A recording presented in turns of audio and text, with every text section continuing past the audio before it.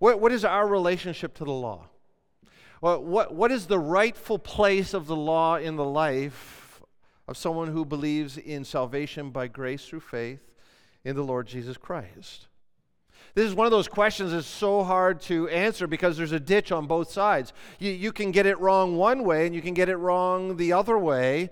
I'll talk about those two great errors in a moment, but just pause for a moment. What do you do with the law right now? What is your operating theology in practice when it comes to the grace that is available to us in the Lord Jesus Christ and keeping the law? This is a crucial question for us.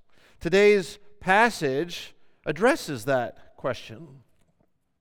Would you open your Bibles to Romans chapter 13? We are going to read verses 8 through 14. And what these verses answer is the question, what should we do with the law? What is the relationship between gospel and law? What do we do with the law now that we are people of grace? So would you open your Bibles to Romans 13, and as you do, please stand.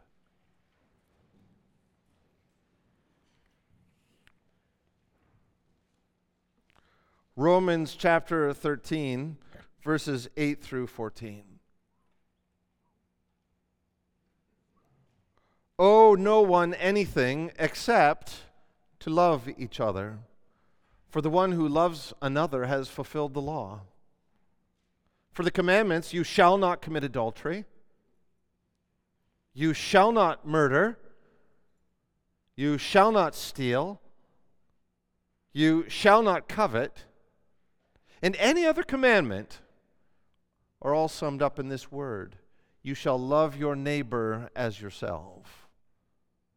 Love does no wrong to a neighbor, therefore love is the fulfilling of the law.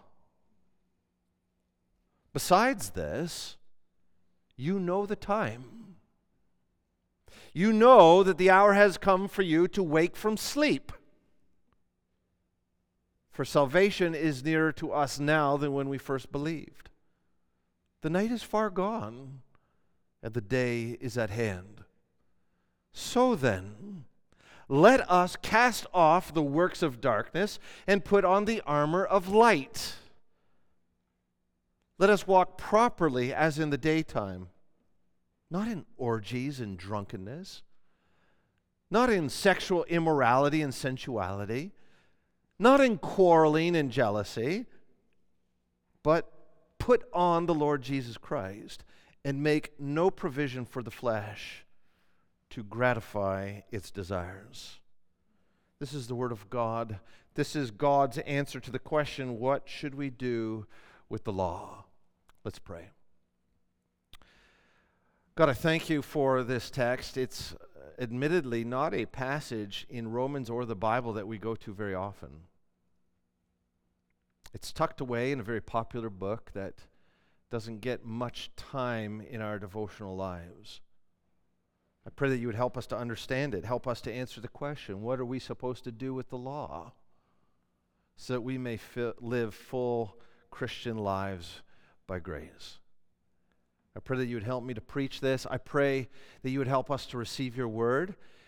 And I pray that you would help each of us to make adjustments in our lives, to make a place for this text in our lives. For some of us, this will require a big adjustment. For others, small tweaks to the life we're living by grace. Whether big or small, Lord, I pray that you would help us to fulfill this text. I pray this in the name of Christ. Amen. Please be seated. This is a tough text. It's tricky to understand. It's especially difficult to understand and apply to our lives if we don't remember the macro context in which we find it. One of the challenges with the book of Romans, I say it a lot, is you're supposed to understand the whole book all at once, but you can't preach the whole book all at once.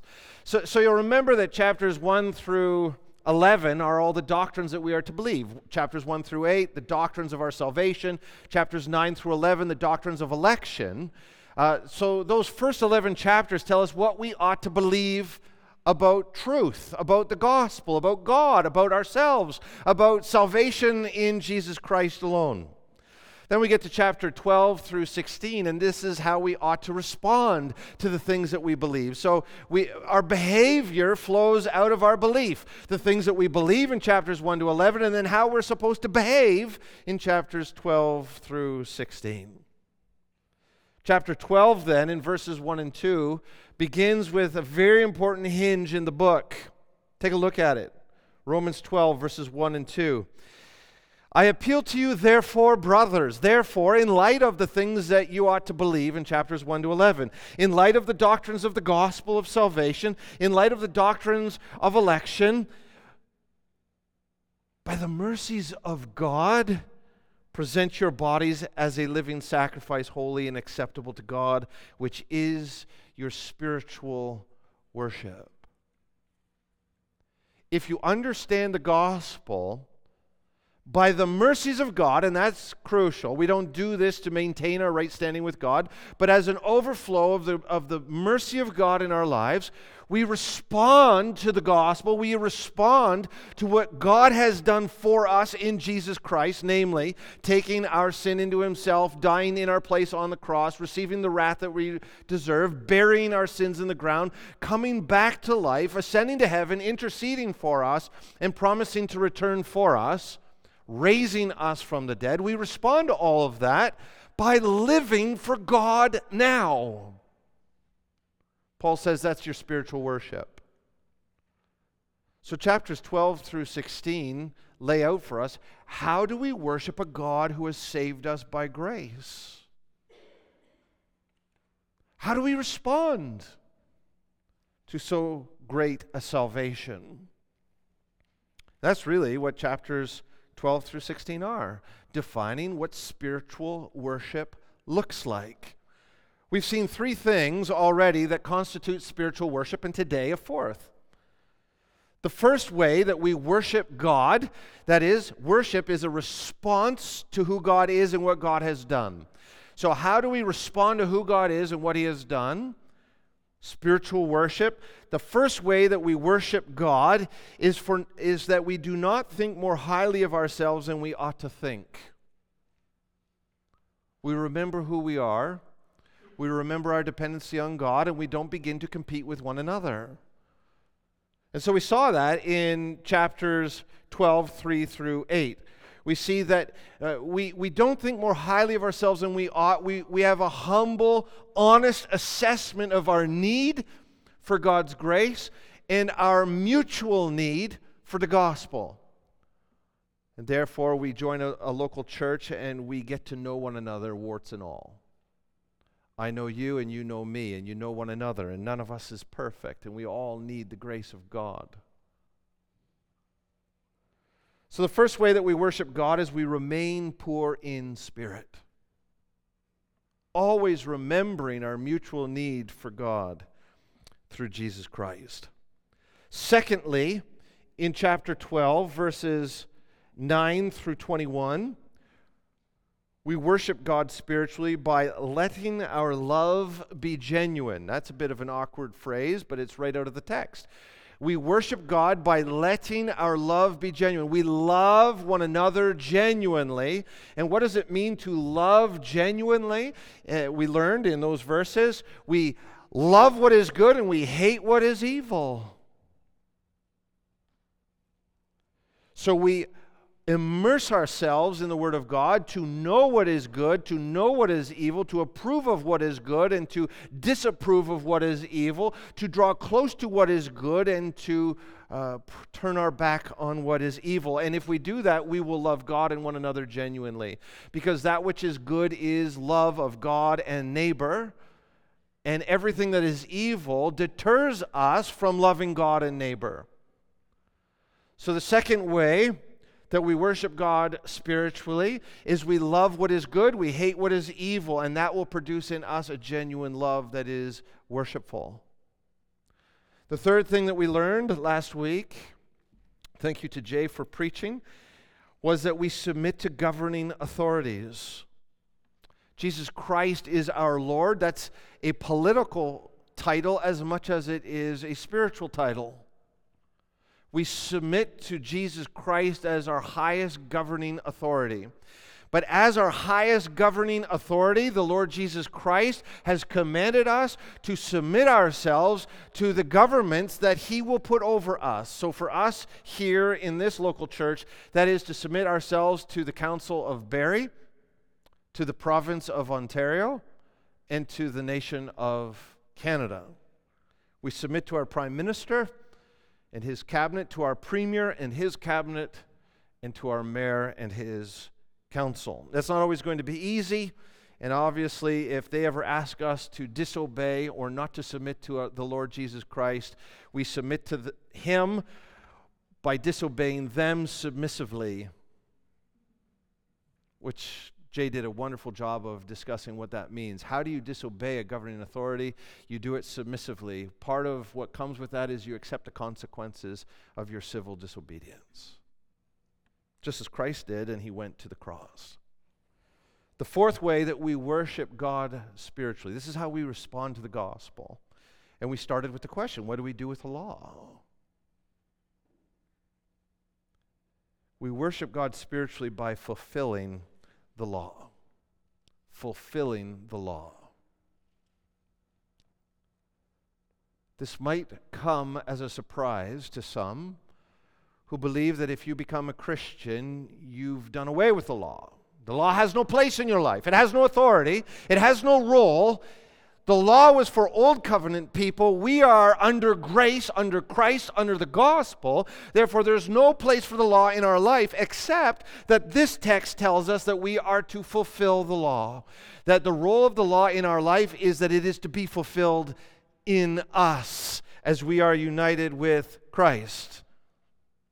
Does that shock anybody? How do we fulfill the law? Well, today's text, Romans 13, verses 8 through 14, can divide into two parts. We fulfill the law in two ways. The first way, in verses 8 through 10, we fulfill the law by living by love. We fulfill the law by living by love. In verses 9 through 14, we discover that we fulfill the law by living in light.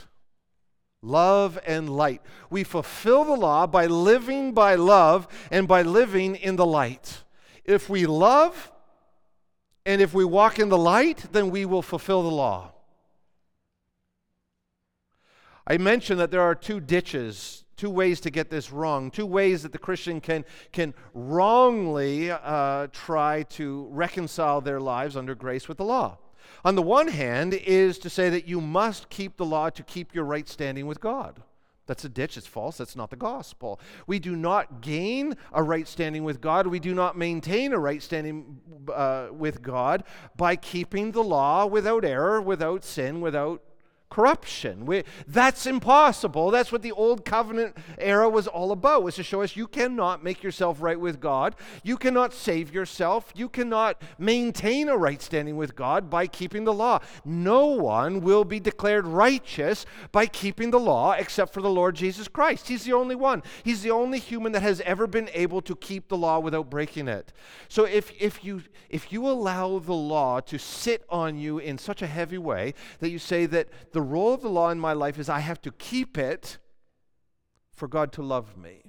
I have to keep it and all of it in order to maintain what I receive by grace, then you've misunderstood the role of law in your life.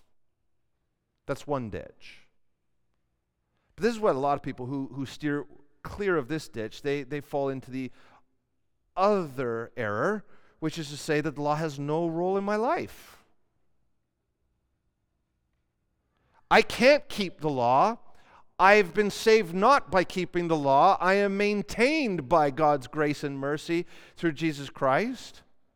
Therefore, the law has no role in my life. That's an equal error. To say then that we can just become law breakers is to misunderstand the gospel. The right answer for the Christian is in the middle. What's the role of the law in our life? To fulfill the law. And we do this in two ways. By living by love and by living in the light. Now, someone might protest and say, well, what if I don't live by law? Or what if I don't walk in the light? Then what are you going to do with me? Are you going to throw me in this ditch and say that God doesn't love me, that I've forfeited my salvation? No. Because we will fail, and therefore we appeal. By the mercies of God, we worship God. By the mercies of God, we worship Him. We're not going to do these things perfectly. I am going to have too high of an opinion of myself from time to time, and so are you. I am not going to love genuinely all of the time, and neither will you. I will not submit to governing authorities perfectly, and neither will you. I will not fulfill the law perfectly, and neither will you. So by the mercies of God, we do these things, not expecting perfection, nevertheless steering toward the goal, which is spiritual worship. To worship God is to fulfill the law. How do we fulfill the law? By living in love, or by love, and by living in the light. Let's take a look at these two ways that we fulfill the law. Number one, we fulfill the law by living by love. Verses 8 through 10. Let's take another look at them. Owe to no one anything except to love one another. For the one who loves another has fulfilled the law. For the commandments, now we're into law, right? For the commandments of what? Of what covenant? The old covenant? The old covenant doesn't apply to me, we say. Well, hold on a minute. This is a new covenant document.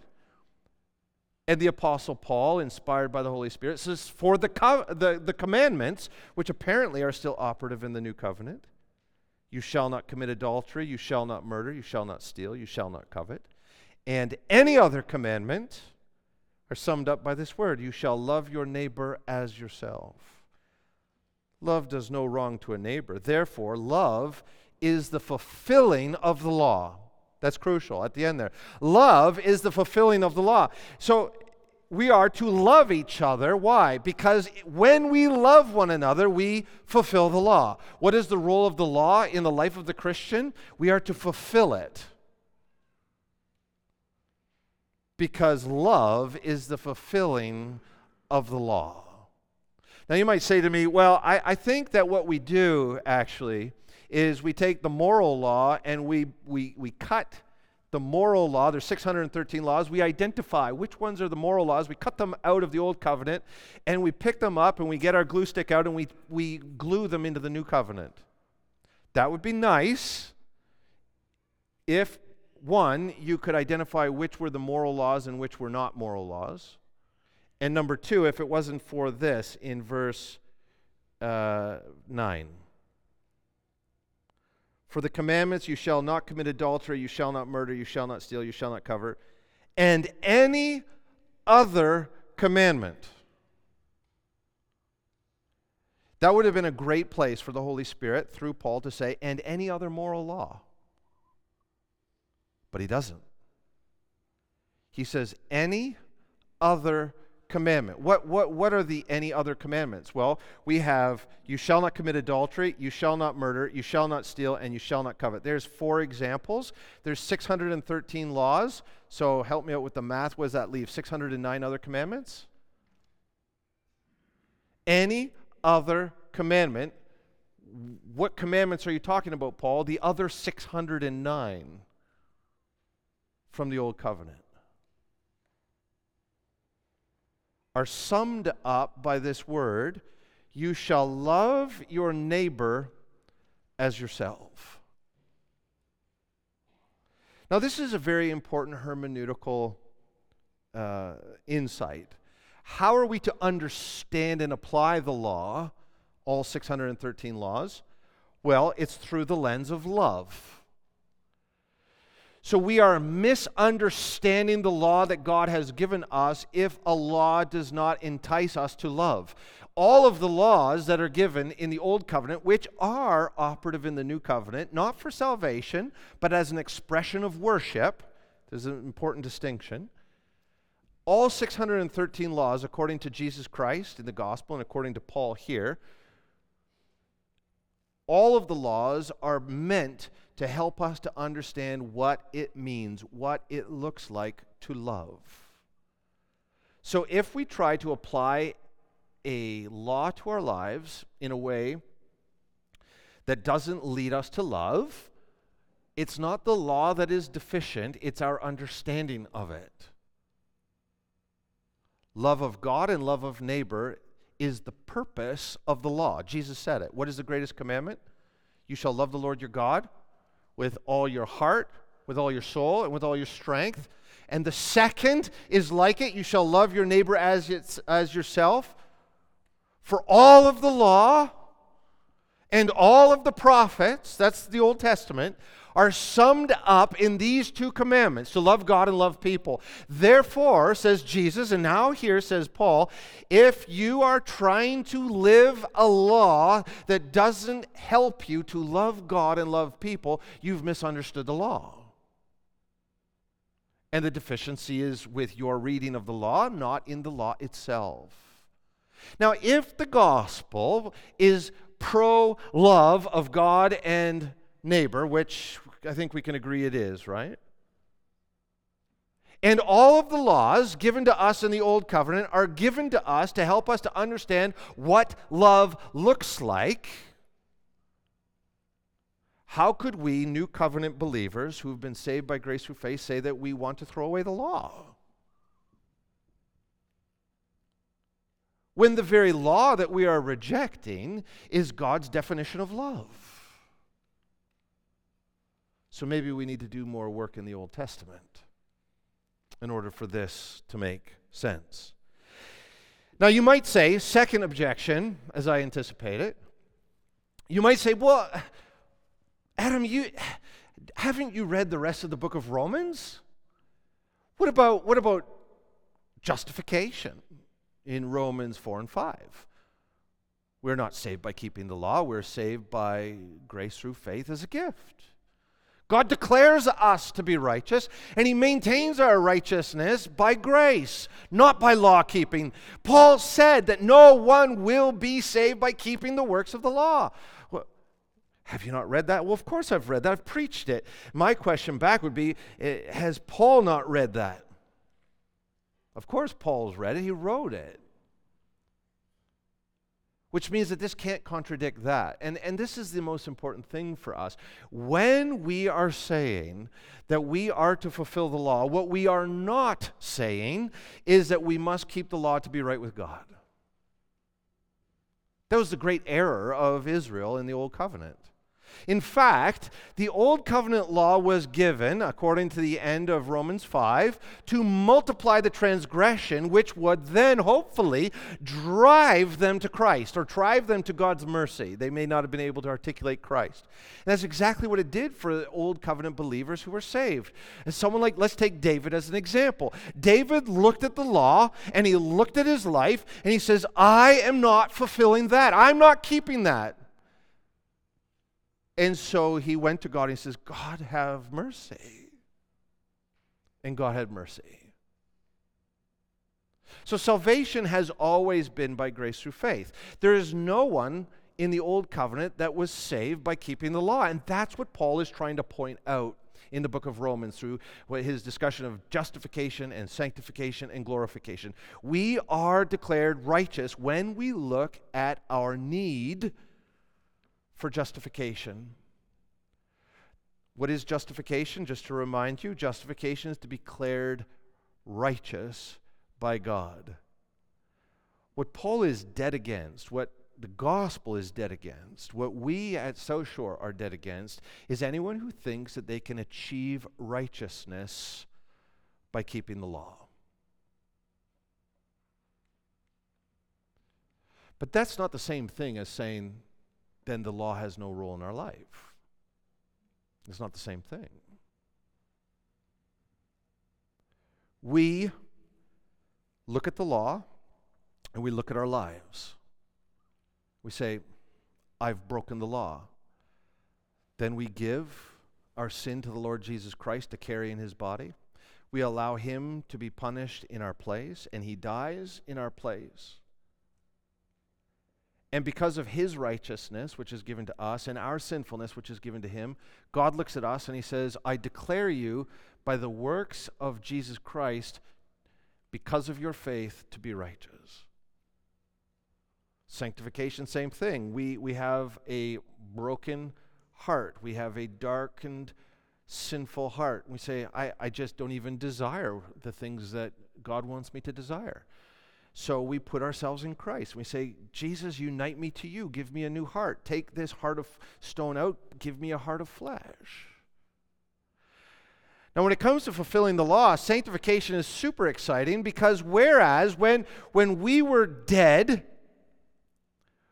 with hearts that hated God, we didn't even want to keep the law. But now that we've been united with Christ, which is sanctification, that we've been made new, we've been given a new heart, we've been made obedient from the heart, we have holy hearts, we are righteous in our very nature from the heart, our hearts have been circumcised, that is, the sin nature has been cut out and nailed to the cross, our hearts have been cleansed. Now we actually love the law. Now we actually love what is righteous and want to do it. So what's the role of the law in our life? The role of the law is to help us, to guide us to do the very thing that we now, by sanctification, desire to do.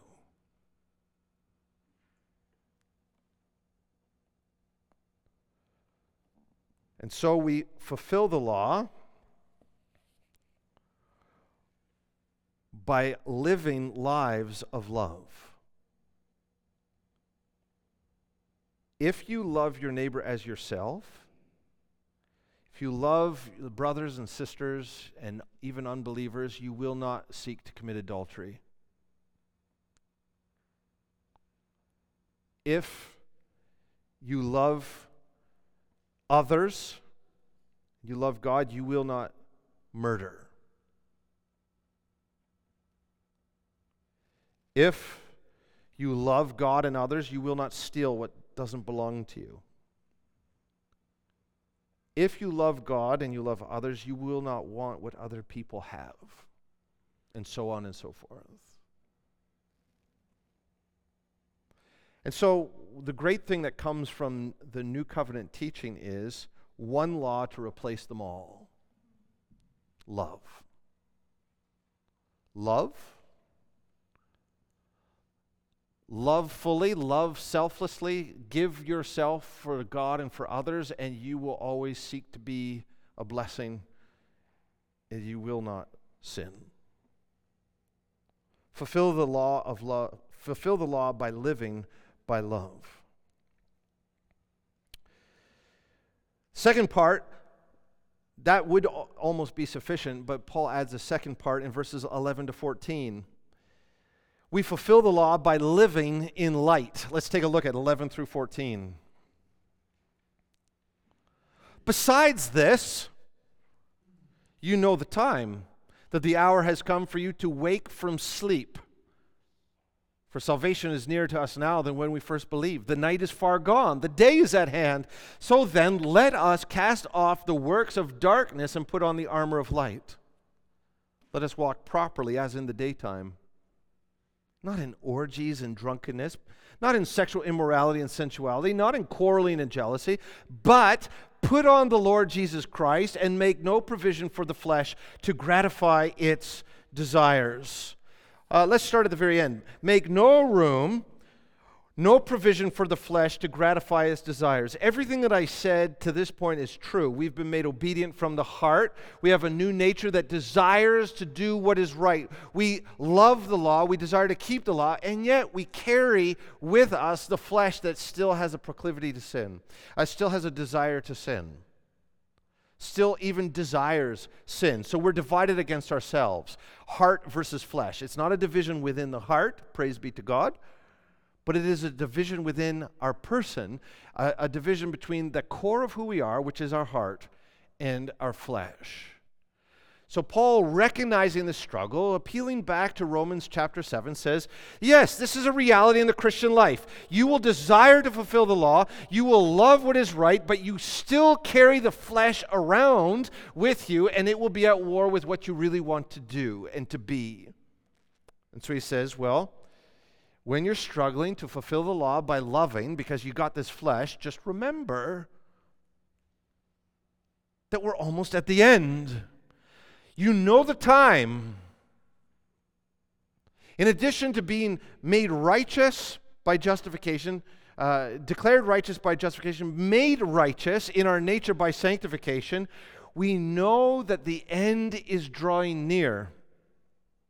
And therefore, Paul says, if you're struggling to live from the inside out, if you're struggling to fulfill the law by living in love, at least be motivated to fulfill the law by the promise of the imminent return of the Lord Jesus Christ, who will come to judge the living and the dead. Allow the fear of God to motivate you to righteous living.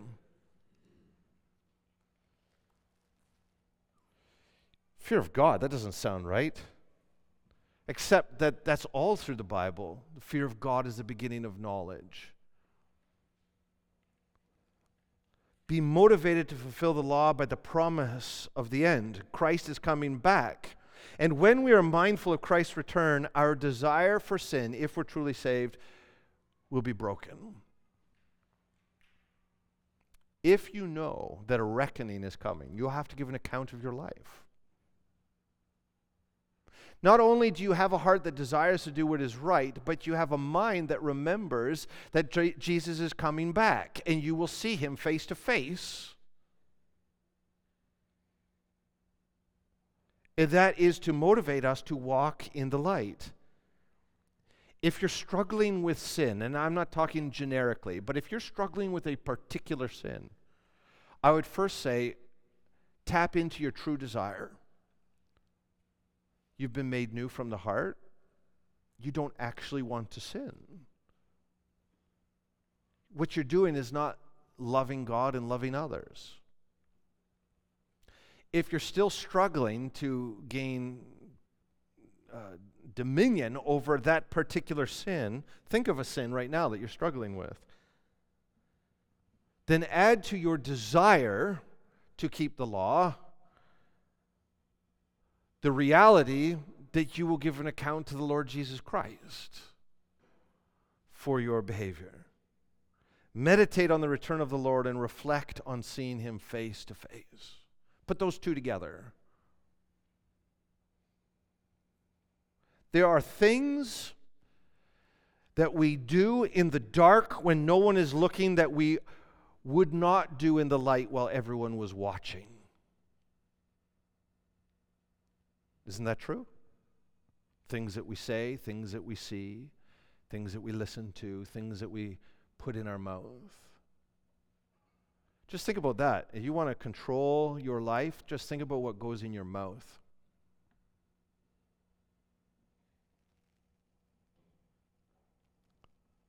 Paul gives some illustrations.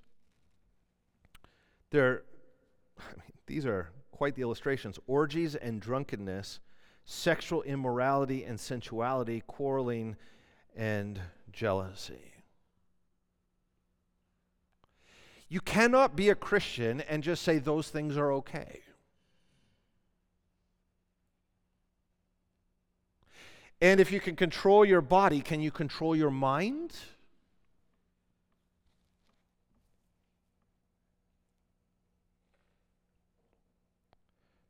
Paul goes on and he says, if you're struggling with these things, remember that you know the time. The hour has come to wake from sleep. Salvation is nearer to us now than when we first believed. The night is far gone. The day is at hand. Let us cast off the works of darkness and put on the armor of light. The light is Christ. And the darkness is the era of sin. So if you're struggling in these areas, put on the Lord Jesus Christ and make no provision for the flesh. What does it mean to put on the Lord Jesus Christ? I think it means a lot of things. Paul packs a lot into there. Number one, it means to live from your new nature. Put on Christ. Remember who you are. Remember what you really desire, what you really want. And what you really want if you're a Christian is to love God and love others. What you really want is to fulfill the law. That's what you really desire. So put on Christ. Remember that you're united with Him and live for Him because it's what you desire. Now, if that is not enough, going back to the verse 11, you know the hour. Salvation is nearer to us now than when we first believed. In this context, what is Paul talking about? What is salvation? How can salvation be nearer to us now? I thought I was saved in the past. The salvation that he's talking about is the return of Christ. The return of Christ is nearer to us now than when we first believed. So for as much time as we have from now till then, walk in the light. Cast off these things that you don't even want to be doing. If not for love, for fear. A good fear. Remember that, I'm going to give you a theological phrase and then I'll unpack it. Remember, definitive sanctification is a motivation for progressive sanctification. I've been talking about this all morning. Definitive sanctification is this idea that you've died with Christ. You've actually died on the cross with Christ. God united you with Christ. You have died with Him, and with you, your heart of sin. And then you've been born again. You've been raised with Christ, and you're a new creature. We must always go back to that. If that is true, that will motivate us to be progressively sanctified, that is, to live lives increasingly that reflect and fulfill the law. What is progressive sanctification if not that? Progressive sanctification is to increasingly and progressively fulfill the law by the way we live our lives.